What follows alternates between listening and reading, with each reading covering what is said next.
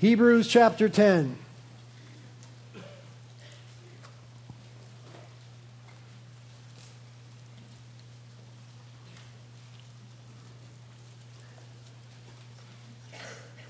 Hebrews chapter 10, we're going to be looking at verses 19 through 22. And the title of this message is, What is a Hebrew and You to Do with All That Theology? What is a Hebrew and you to do with all that theology? The reason I'm calling this message such is because today's text marks a turning point in the book of Hebrews.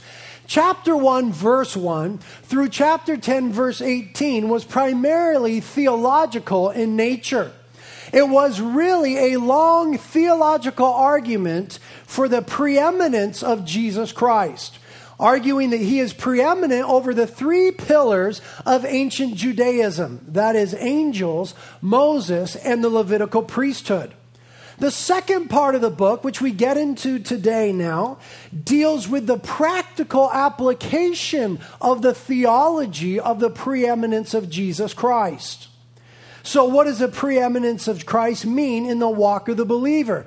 Practical application now based on theology. The rest of the book is linking doctrine and deeds, explanation with application, creed with conduct, precept with practice, and instruction with exhortation. And so we'll get our first couple of action points in the text today, and I'll just summarize what they are very briefly. The action points we'll receive in today's text are these. Number one, worship God intimately and continually. And number two, live a life that is being continually transformed. That's what the text says to us today. Let's read it, starting in verse 19 of Hebrews 10. Since therefore, brethren, we have confidence to enter the holy place by the blood of Jesus, by a new and living way which he inaugurated for us through the veil, that is his flesh. And since we have a great priest over the house of God, let us draw near with a sincere heart and full assurance of faith, having our hearts sprinkled clean from an evil conscience and our bodies washed with pure water. Let's pray. Lord, we thank you for your word. Thank you that your word is for us a refuge where we are able to quiet all the rhetoric and all the claims and come into pure, unadulterated, unspoiled truth.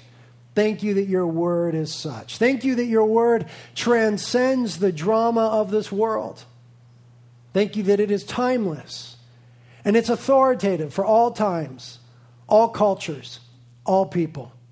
And we ask that this morning, Lord, you would work it deep into our hearts, that you would cause us to be worshipers, and that you would cause us to be people that pursue transformation and live transformed lives. And so, Holy Spirit, we ask that you'd come now and instruct us.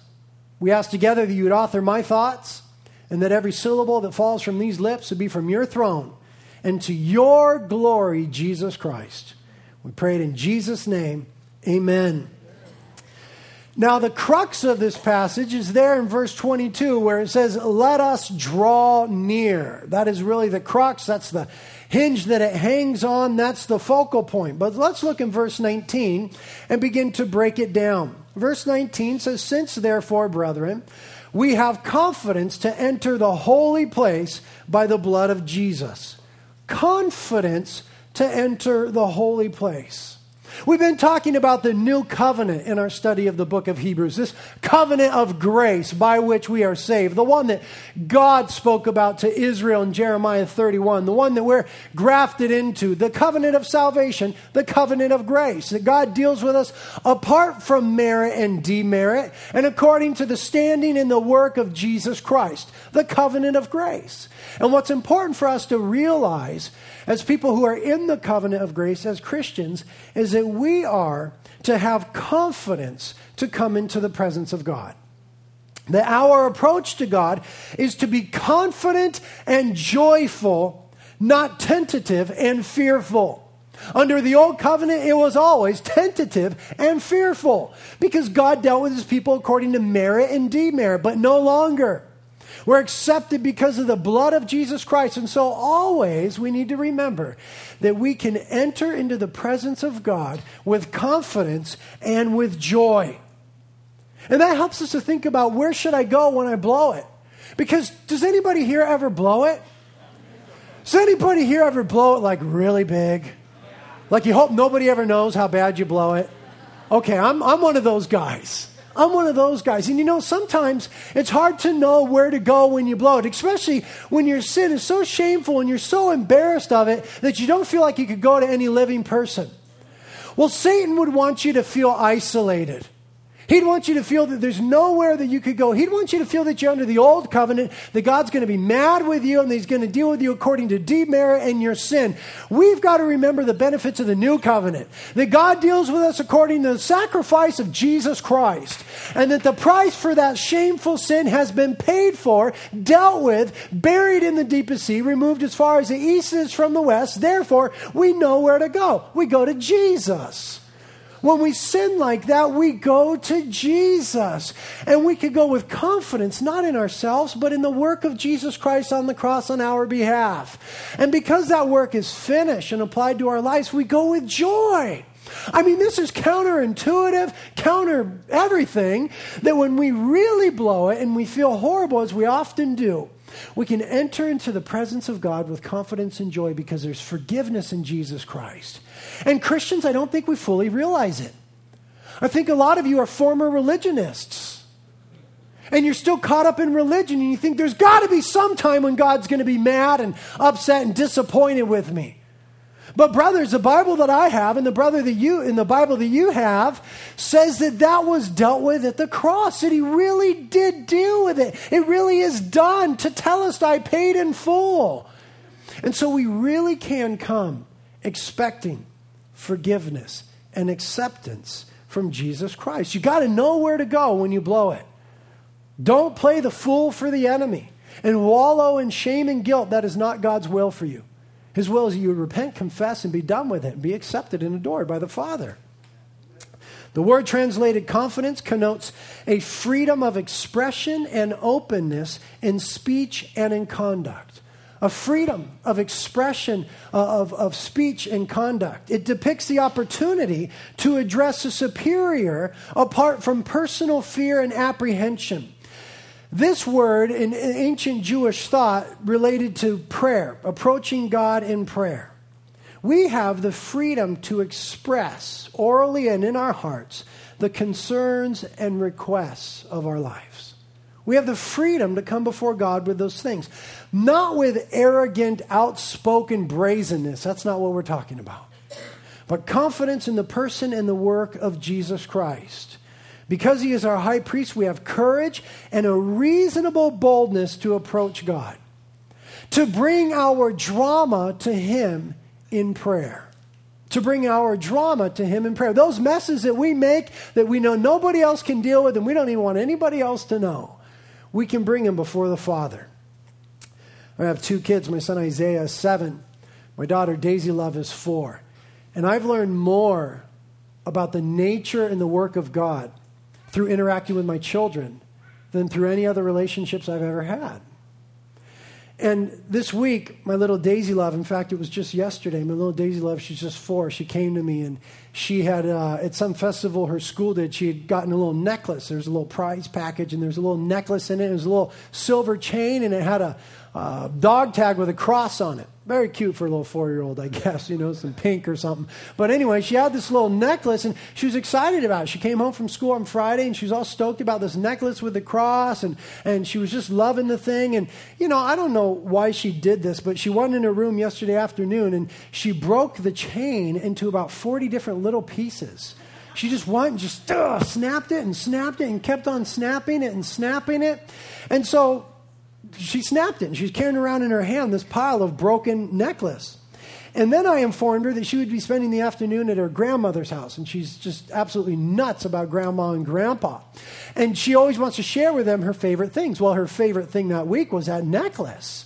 And she realized that she had just made a mess of the thing and broken it into 100 different pieces. And she came before me with her hand open, the necklace in her hand, trembling with tears. Just her hand was trembling and giant tears rolling down those fat cheeks, just weeping that she wanted to show her necklace to Grandma, but she broke it, and just weeping so hard as if the world were ending. And of course, what am I thinking? I'm thinking, you little dork, why'd you break it?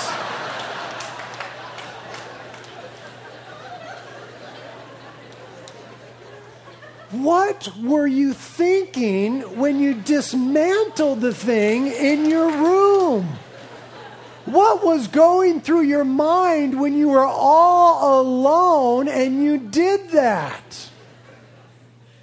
Though I thought that, I didn't dare say that to her. She was too heartbroken. I reached out and I grabbed her in my arms. And I held her tight and I said, I know, baby. I know. It's okay, sweetheart. It's all right. Don't worry, honey. It'll be okay. And who knows what we're thinking behind closed doors when we break things and make messes.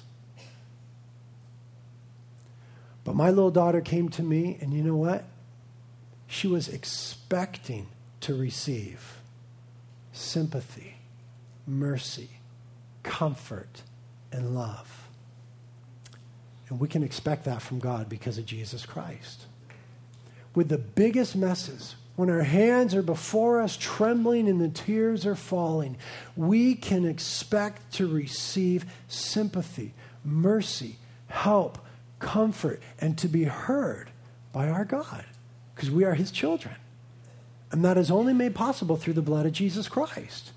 And so Hebrews 4:16 says, we do not have a high priest who cannot sympathize with our weaknesses.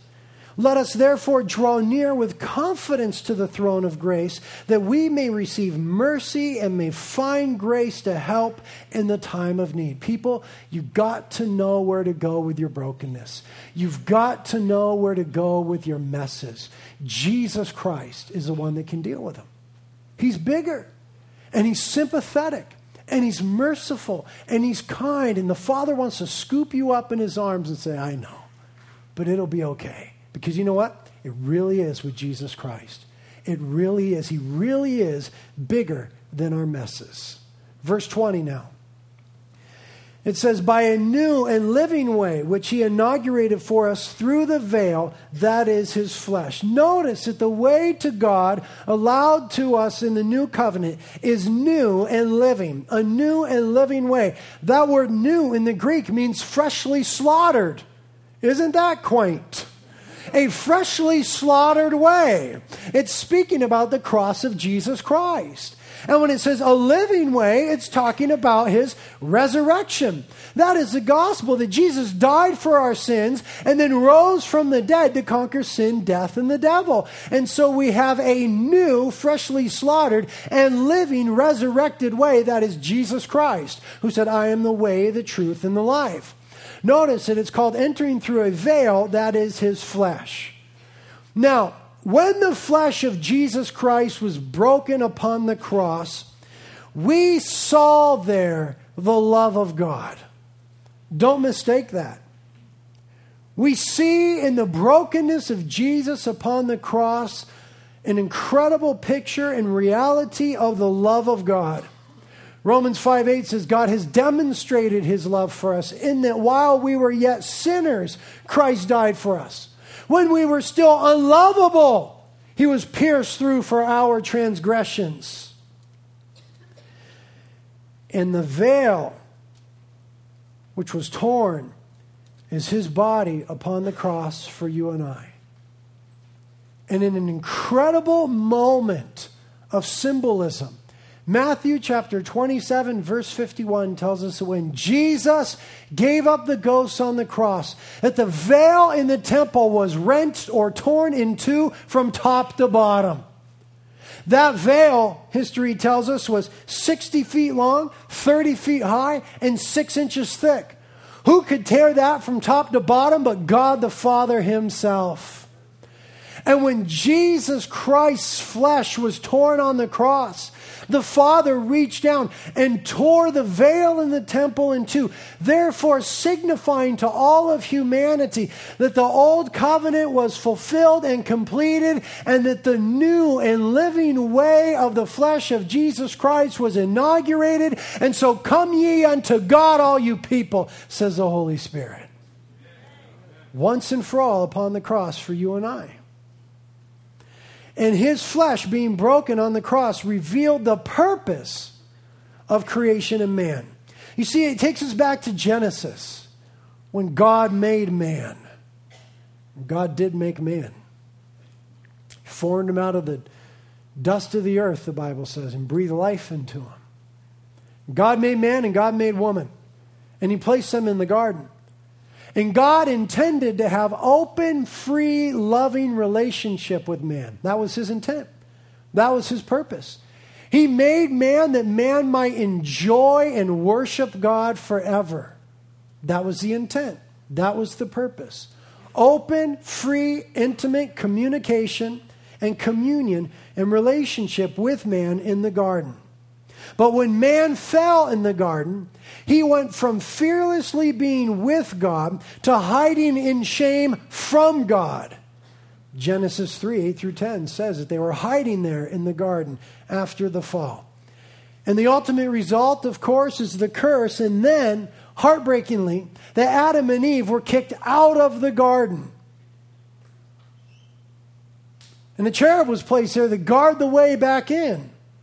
And that garden was representative of relationship with God and communion with God and nearness and an unbroken relationship.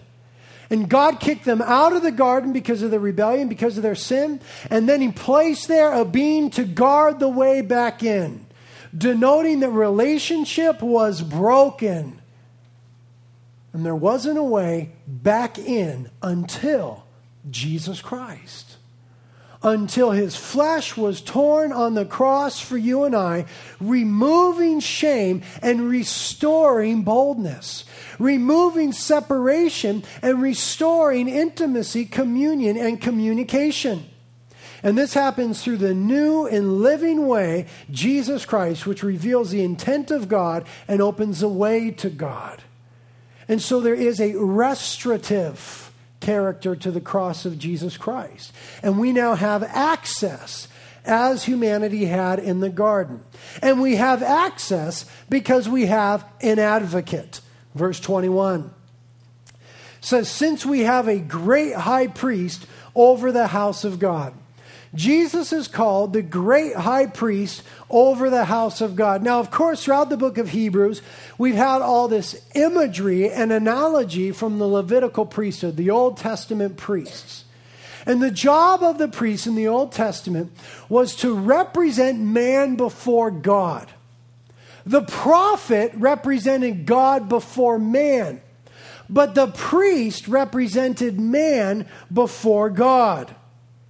And the Old Testament priest, the high priest rather, in this representation of man before God, had this breastplate that he would wear. And we have a little artist rendering of it here. There's a sort of the midsection of the high priest there. And you see that golden breastplate, and it had 12 stones placed in it by the command of God, each stone representing one of the 12 tribes of Israel. And so as that high priest went into the Holy of Holies once a year, with the blood sacrifice to make a covering for the sins of Israel for one more year. As he went in there wearing that breastplate, representing all of the nation of Israel before God. So, the job of the priest is to represent the people before God. Now, the analogy that's made in the book of Hebrews is that Jesus Christ is our high priest. And he represents us in a wonderful and unique way. We have in Isaiah chapter 49 a prophecy that I believe pertains to the person of Jesus Christ. We'll look at it on the screen. Starting in verse 14 of Isaiah 49, it says, but Zion said, the Lord has forsaken me, and the Lord has forgotten me. Can a woman forget her nursing child and have no compassion on the son of her womb? even these may forget. But I will not forget you. Behold, I have inscribed you on the palms of my hands.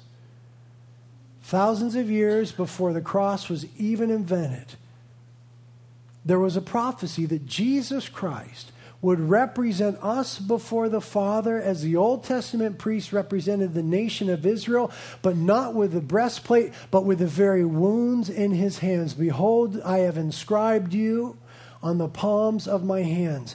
And what does it say in Hebrews 7:25? It says, therefore, he is able also to save forever those who draw near to God through him, since he always lives to make intercession for them. Jesus Christ makes intercession for us. That doesn't mean that he's up there praying to the Father all the time about your little dramas. That's not what that means. It means that he's the advocate, the representative, and he has inscribed us on the palms of our hands, because there is an accuser. Revelation chapter 12 says that Satan is the accuser of the brethren, and that he stands before the throne of God day and night making accusations. And no doubt he knows what we do behind closed doors in our rooms. He knows the vows that we break and the messes that we make. And he lives to accuse us before the Father. But Jesus ever lives to make intercession for us, bearing the wounds which say forever tetelestai, paid in full, taken care of, done away with. He is forgiven. She is forgiven. They are covered and removed by the blood. And so as real as the accusations of the enemy are in your life, so much more real should the blood of Jesus Christ be. Because he's the great high priest over the house of God. And he represents us before the God Father as standing forgiven. Now, Jesus not only points the way to God as the priest would, but when we get there, part of the ministry of Jesus Christ is introducing us into the very presence of God. There's a big difference between being able to point the way and bring into the presence of. If you and I were visiting Washington, D.C., as I did last year, I might be able to point you to the White House, but I wouldn't be able to get you inside to sit down with the president. I couldn't do that. I could point the way all day long, but I would be powerless to get you inside and in the presence of. But you understand, Jesus Christ doesn't just point the way to the Father. He brings us into the presence of the Father. Now, this is important because we live in a culture and in a religious world, a world that's weird, by the way. We live in a world of increasing dichotomy. We live in a world that is daily getting more religious and yet is daily getting more secular. I don't know if you've observed that, but that's the way our world is going. There's an increased polarization happening in our world. We're getting more religious and we're getting more secular. But in this context, there is this claim that all roads lead to God. And what stands over and against that claim is the claim of exclusivity made by Jesus Christ, who said, I am the way, I am the truth, I am the life. Nobody gets to the Father except through me. That claim of exclusivity. Now, it is true in one sense that all roads do lead to God. What? Right now there's panic in your little corazones. Your little sheepy hearts are saying, the pastor, he's gone liberal. What's going on here? He's gone apostate. No. All roads do lead to God, but there's only one that doesn't lead to judgment before God. And that is the way of Jesus Christ. Any other route will get you before God. It's an event called the Great White Throne Judgment in Revelation chapter 20, where you will be judged for your sins.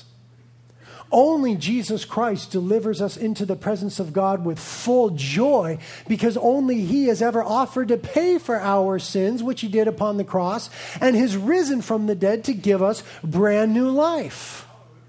And so he doesn't just point the way, as many claim to do, but he will bring us into the presence in a certain way. Colossians 1:22 says this, And verse 21, and although you were formerly alienated and hostile in mind, engaged in evil deeds, yet he has now reconciled you in his fleshly body through death in order to present you before him holy and blameless and beyond reproach.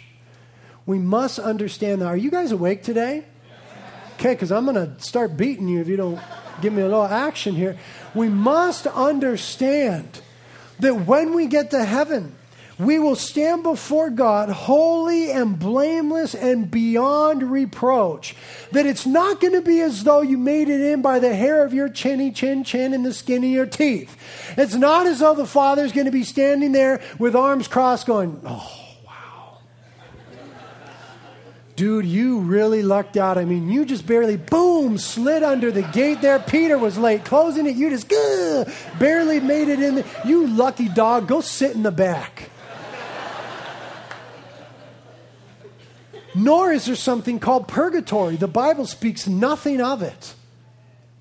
Jesus Christ has so dealt with our sins that when we stand before the righteous judge with the royal diadem upon his head and whose eyes are aflame with fire, we will be accepted and adored, made holy and blameless by the blood of Jesus Christ. And there will be great rejoicing in that day.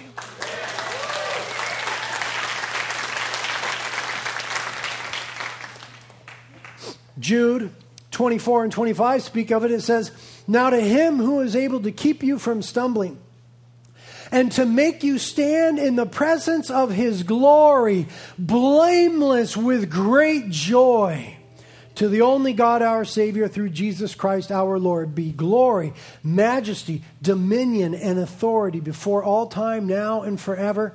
Amen. Blameless with great joy in the presence of a holy God. Understand what a privilege it is to be in the new covenant. Israel knew no such confident approach to the presence of God. Everything after the garden spoke of separation between God and man. Only Jesus has brought us near. I told you before that God speaks to me through my children. He also speaks to me in the shower. That seems to be where I get some of my greatest revelation is in the shower. I don't know why that is, but when discussing that one time with a friend, they said, well, no, duh, it's the only time where you're naked and alone.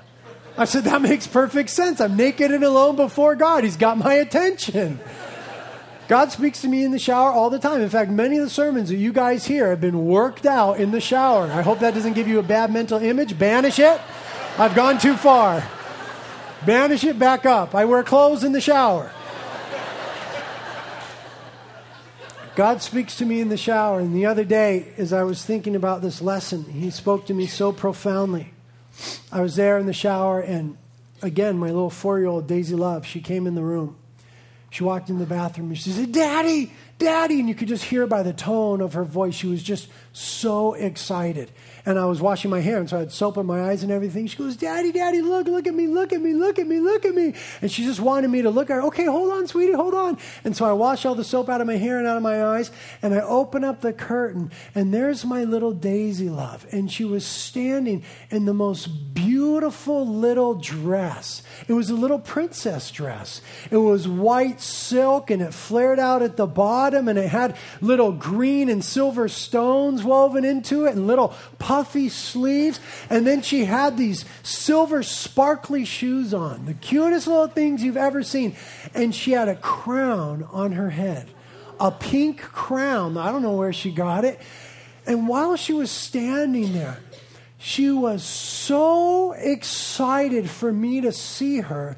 She was literally coming out of her skin. She was just wringing her hands like this, and she had the biggest smile on her face, and she's bouncing up and down like this going, Daddy, Daddy, look, look, look. She was so excited for me to look at her. And of course, as a father, I was just enthralled and overwhelmed to behold her. She was so beautiful. There in just that shining gown and that crown upon her head. And I looked and I rejoiced. And as I closed the curtain, God spoke to me. He basically said, you know, she didn't buy any of that. Your wife got that for her, dressed her all up, put the shoes on her, put the dress on her, put the crown on her head. She didn't earn any of it. She didn't work for it. She didn't deserve it. But boy, she sure wanted you to see it. And nothing in the world mattered more than her daddy looking at her at that moment. And you know, Revelation 19 says that one day we will be clothed in righteous garments, and that we'll have crowns upon our heads, and that we will stand before the Father, and none of it will be according to merit. We won't have earned any of it. It will all be by grace, and because of the blood of Jesus Christ, we will be dressed in dazzling white silk, so to speak, with that crown upon our head, and we'll stand before the Father, and nothing in the world will matter except for him and us and in his presence.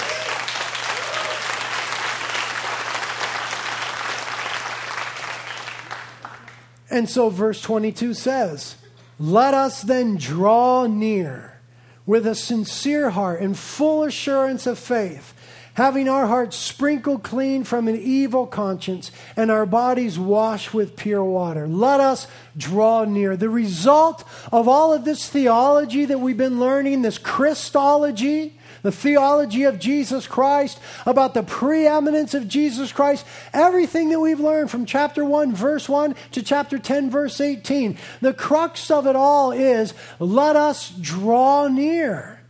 Because of who Jesus is and what he has done, let us come near to him. Now, draw near there is a ritual term that refers to worship. Verse 22 is saying to you and I, in light of all of these things, let us worship God. Let us realize now and in eternity that throne room experience. Let's enter with confidence to the throne of grace. That word drawing near in the original meaning worship, it's in the present tense, which denotes for you and I that we are to be continually worshiping. We are to cultivate, now this is the application of all the theology we've learned. We are to cultivate lifestyles of worship. What does it mean to worship? But to adore. How is it done? It's done through all of our lives. It's done in the things that we say, it's done in our thought life, and it's done in our conduct. What does it mean to worship? But to adore, to extol, to lift up on high, to praise the name of Jesus. And the end result of theology is that we should be worshipers of Jesus Christ. And if you have theology but not a heart and an attitude of worship, you've missed it. You've missed it.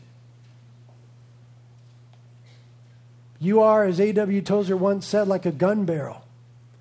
Straight as could be, theologically speaking, but hollow and empty in the middle. If your theology hasn't brought you to an attitude of adoration, you've missed something here in the book of Hebrews. Because what we've seen is Jesus Christ high and exalted and portrayed as preeminent. And what we've seen is that his great sacrifice is able to bring us near to God. And so the application is draw near. Cultivate lifestyles of adoration and worship. And by the way, that verb is imperative in voice, meaning it's a command. It's not an option. The Bible says you draw near. Worship God. Like the psalmist said in Psalm 95, come let us worship and bow down. Let us kneel before the Lord our God, our Maker. He said, come on guys, this is right and good. Let's cultivate lifestyles of worship. Here's why it's hard. Because we who are Christians live in two worlds. We really do. We live in two worlds. We live in this world, and yet our citizenship is in heaven. And the prayer that we pray is, our Father who art in heaven, hallowed be thy name. Thy kingdom come, thy will be done on earth as it is in heaven. And we are caught between two worlds. And the danger of living in two worlds is that we might neglect the one that at times seems ethereal for the one that is tangible. That we get caught up in the physical things and neglect the spiritual realities. That's the danger of living in two worlds. And we need to be mindful that we live in two worlds, and so to press into the throne room of God, to find ourselves in a place of worship, to cultivate an attitude of adoration. There's a real danger living in this tangible physical world that we neglect the throne room of God. And I'll confess that it's a battle. And I'll say to you today, Christians, battle. Battle Let your mind be set on the things that are above, where Christ is, Colossians chapter 3 says, and not on the things of this earth. Cultivate throne room experience, drawing near to God. How do we do it? My son has begun reading the Bible for himself in the last couple months, a lot more than usual. We got him a new one. It's a cool kids' Bible. It's called the Adventure Bible. And but it's a real deal. It's a NIV or whatever. And he's been reading through the Psalms. And the other night I went to go tuck him into bed, and he said, "Daddy, let me read you some stuff from the Psalms."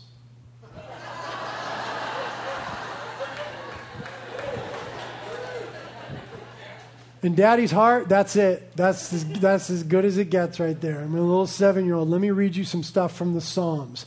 And he pulls down his Bible, and just like Daddy's got tabs in his Bible, he's got these little tabs where he marks Psalms, and he goes, "Daddy, my favorite is Psalm 100, verses 4 and 5. I go, "My 7-year-old has a favorite Psalm and verses? Okay, cool." And so I don't want to butcher it. It's his favorite passage. He goes, "Daddy, my favorite is Psalm 100, verses 4 and 5. And he read it to me, and it says, "Enter his gates with thanksgiving and his courts with praise. Give thanks to him, bless his name. For the Lord is good. His loving kindness is everlasting, and his faithfulness to all generations." And he read that, and he said to me, "Daddy, isn't that good?" I said, "Yeah, preacher's kid, that is good." And he's been repeating it all week when we get time alone. He says, "Enter his gates with thanksgiving and his courts with praise." And my 7-year-old has been pushing me to a life of worship. I want to push you to a life of worship. Amen. I want to push you to a life of worship today and say, don't neglect the throne room of God, because we are incredibly privileged by the blood of Jesus Christ to be able to confidently enter in. Don't get so caught up in this world that you neglect the restorative quality of the cross, bringing us back to the garden, walking in the cool of the day with our God. Don't miss that. It is the outflow of theology. It is the application. And the way that we draw near to God is twofold. We see in verse 22, with a sincere heart and full assurance of faith. The way that we draw near to God is twofold. With a sincere heart, number one, and in assurance of faith, number two. Now, what does it mean to have a sincere heart? It means having a real devotion. It means to have sincerity without superficiality. Sincerity without superficiality. It means to be without ritualistic conformity. It means to come before God without hypocrisy or ulterior motive. So to break it down again, approach God in an attitude of worship. Don't be superficial. Be wholehearted about it. Don't be ritualistic or religious about it. Be passionate and fervent about it. Our God is an awesome God. He's the Lord of heaven and earth. He's a Savior God. All glory is due to his name. He is great and greatly to be praised. And when you come before him, don't do it in some silly church religion attitude. Do it with hearts lifted high to him. Do it with sincerity, not superficiality. Do it for intimacy, not ritualism. And do it without hypocrisy or ulterior motive, meaning don't come to God in an attitude of adoration because you want to get something from him. That's just as dirty as could be. That's called flattery. God's not looking for our flattery. He's looking for our worship. Come to him just leaving your drama at the door and just worship him because he's worthy. Your life isn't making sense, he's still worthy. The dots aren't connecting, he's still worthy. You're sick, he's still worthy. Death is imminent, he's still worthy. You're broke and the recession hurts, he's still worthy. He's worthy. And the outflow, the application of good and right theology is we are to worship him continually with a sincere heart. And I'll confess that at times takes some work because we are people that are so easily distracted, so given to idolatry in the flesh. Jeremiah 3:10, God complained and said, "Judah did not return to me with all her heart, but rather in deception, declares the Lord." Judah was coming back. They were wayward at the time, and they would come back, but they were only playing church, so to speak. They weren't coming before God with all their heart, but with deception. You know what? That's true of some of you today.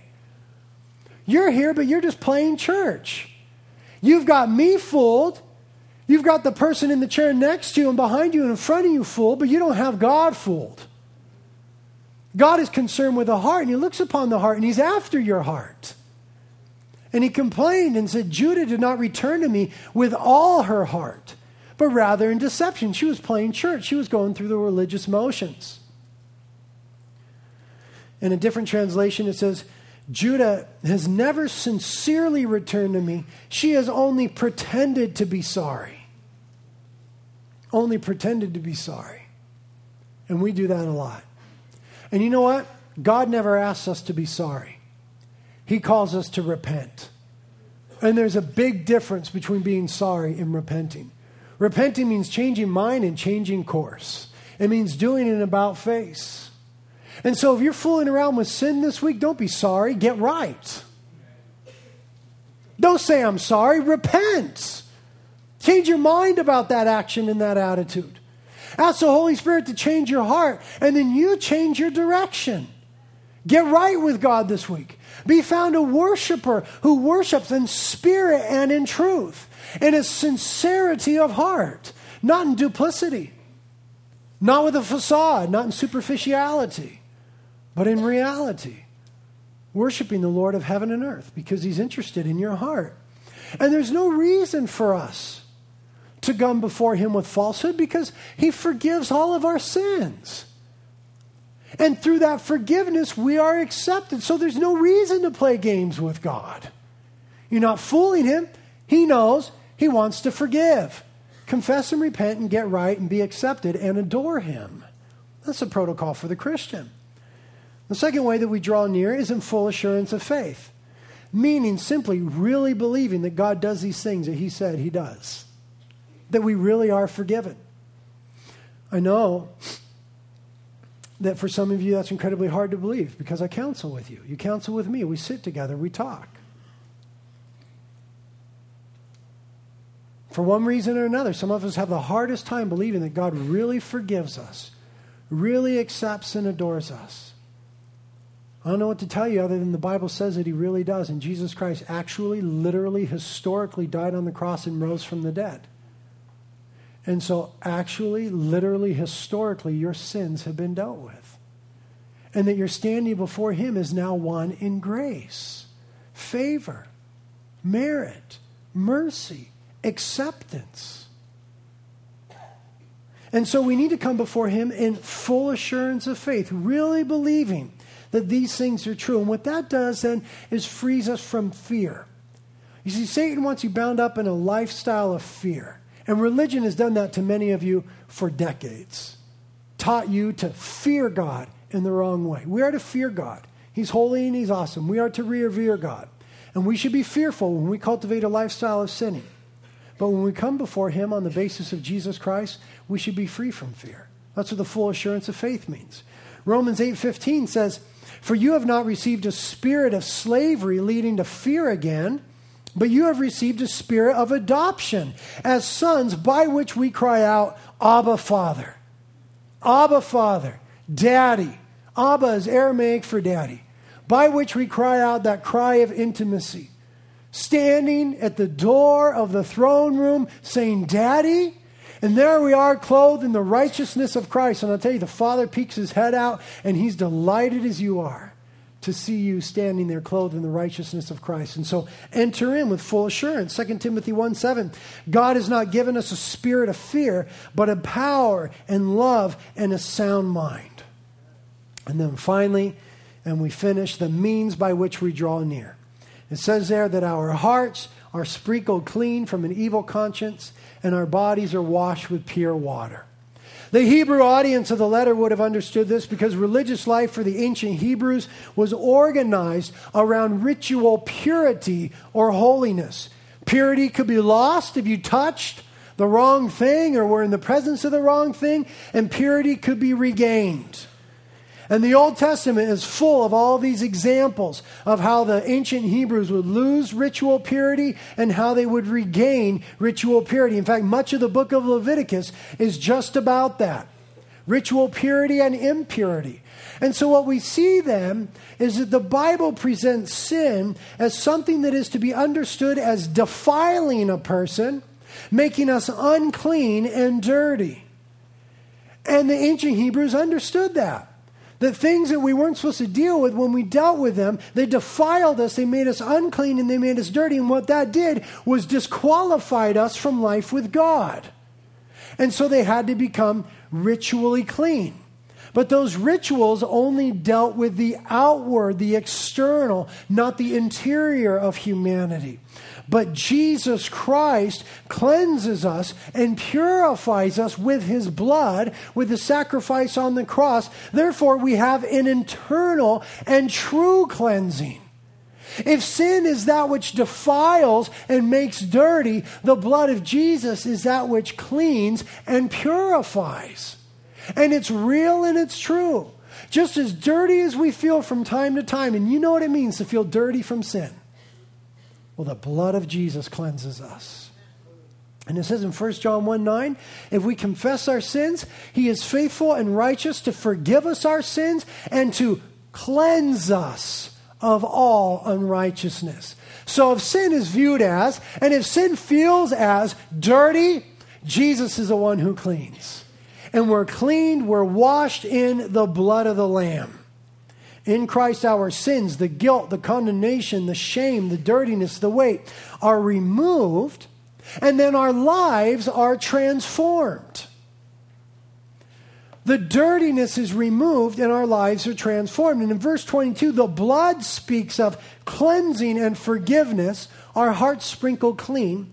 And the water speaks of transformation, our bodies washed.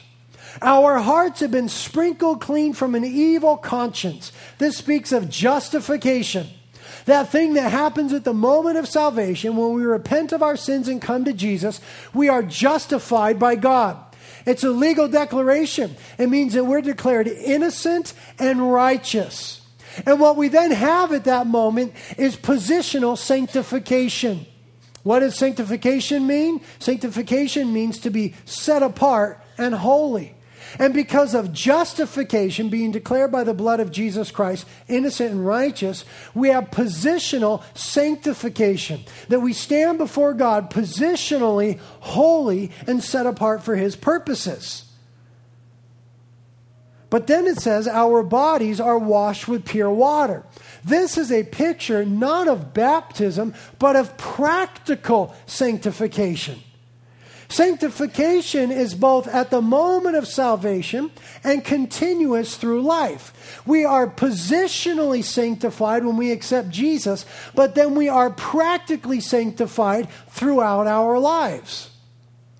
The sprinkling with blood speaks of positional sanctification, justification, and the washing with water speaks of practical sanctification. That is, this idea that we are continually being transformed by the Spirit of God and the Word of God. There, you get it? Good. Titus chapter 3 verse 5 speaks of this water. He saved us not on the basis of deeds which have been done in righteousness, but according to his mercy, by the washing of regeneration and renewing by the Holy Spirit. So we have been declared innocent and righteous, but we need to pursue daily sanctification. That is, transformation in the Holy Spirit and by the Holy Word. Ephesians 5:25 and 26. Husbands, love your wives, just as Christ also loved the church and gave himself up for her, so that he might sanctify her. Here's what Christ does with the church. Having cleansed her by the washing of the water with the word. And Jesus said in John 15:3, you are already clean because of the word which I have spoken to you. And so there is to be this idea in the life of the believer that yes, we've been forgiven, but we need to pursue transformation. Yes, we have been transformed, but it is a continual process. Transformation is something that has happened and is happening. And we need to pursue a relationship with the Holy Spirit who transforms us, and we need to spend time in the Word of God that is transformative in our lives, that we might not be conformed to this world, but transformed by the renewing of our minds, that we look less like the world and more like Jesus. That is the goal of Christian theology, is that we would live lives of worship and adoration, and that we would be living lives of continual transformation. And so you got to ask yourselves now for application. Are you a worshiper? In sincerity of heart, daily cultivating adoration toward God? If not, why not? And are you living a transformed life? Let me just give it to you simple, and this is the last thing I'll say. Every Christian should be able to point to A, B, C, D, E, F, and G, how they've been transformed by the Spirit of the living God. If your life hasn't been transformed, my brother, my sister, I don't know if you've been born again by the Spirit of God. Because He makes us new creations. We are not perfect overnight, but you had better believe that we are in a process of being changed. You had better believe that. And Jesus said that the world would know Christians by their fruit. And so we should be able to look in our own lives and say, there's some fruit. Yeah, man, I've been changed. Woo! I'm not exactly where I want to be. I'm still pretty funky, but I've been changed. I've been set free from this. I've been healed of that. I've been cleansed of this. The power of this is broken in my life. I've been changed here. My attitude has been made right here. This relationship has been healed, set free, transformed, redeemed. Christian, we ought to be able to look and see transformation in our lives. Because our God is a God of transformation. He's a God of new things. He's a God who takes us from glory to glory and who transforms and conforms us to the image of Christ that we might exist for the glory of God in a broken world. Amen? Amen.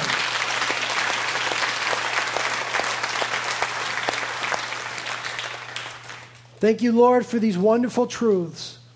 We clap and we applaud because they're beautiful, but we want our lives to be consistent with them. So Holy Spirit, come and work transformation in our lives. Lord, you know the things that we're struggling with. We want to come before you with sincerity of heart. We don't want to play games. We want to come before you and just boldly say, Father, here's what I'm dealing with. Please help me. Thank you that when we approach you, we can expect sympathy, acceptance, mercy and grace and kindness and compassion. So we come before you this morning, Lord, asking the Holy Spirit you would do a transformative work in our lives. Prayer team is here to help you this morning. Communion is here to remember that the veil of his flesh was broken for us and the way has been made wide, that we're able to enter in. So let's press in and let him work in us.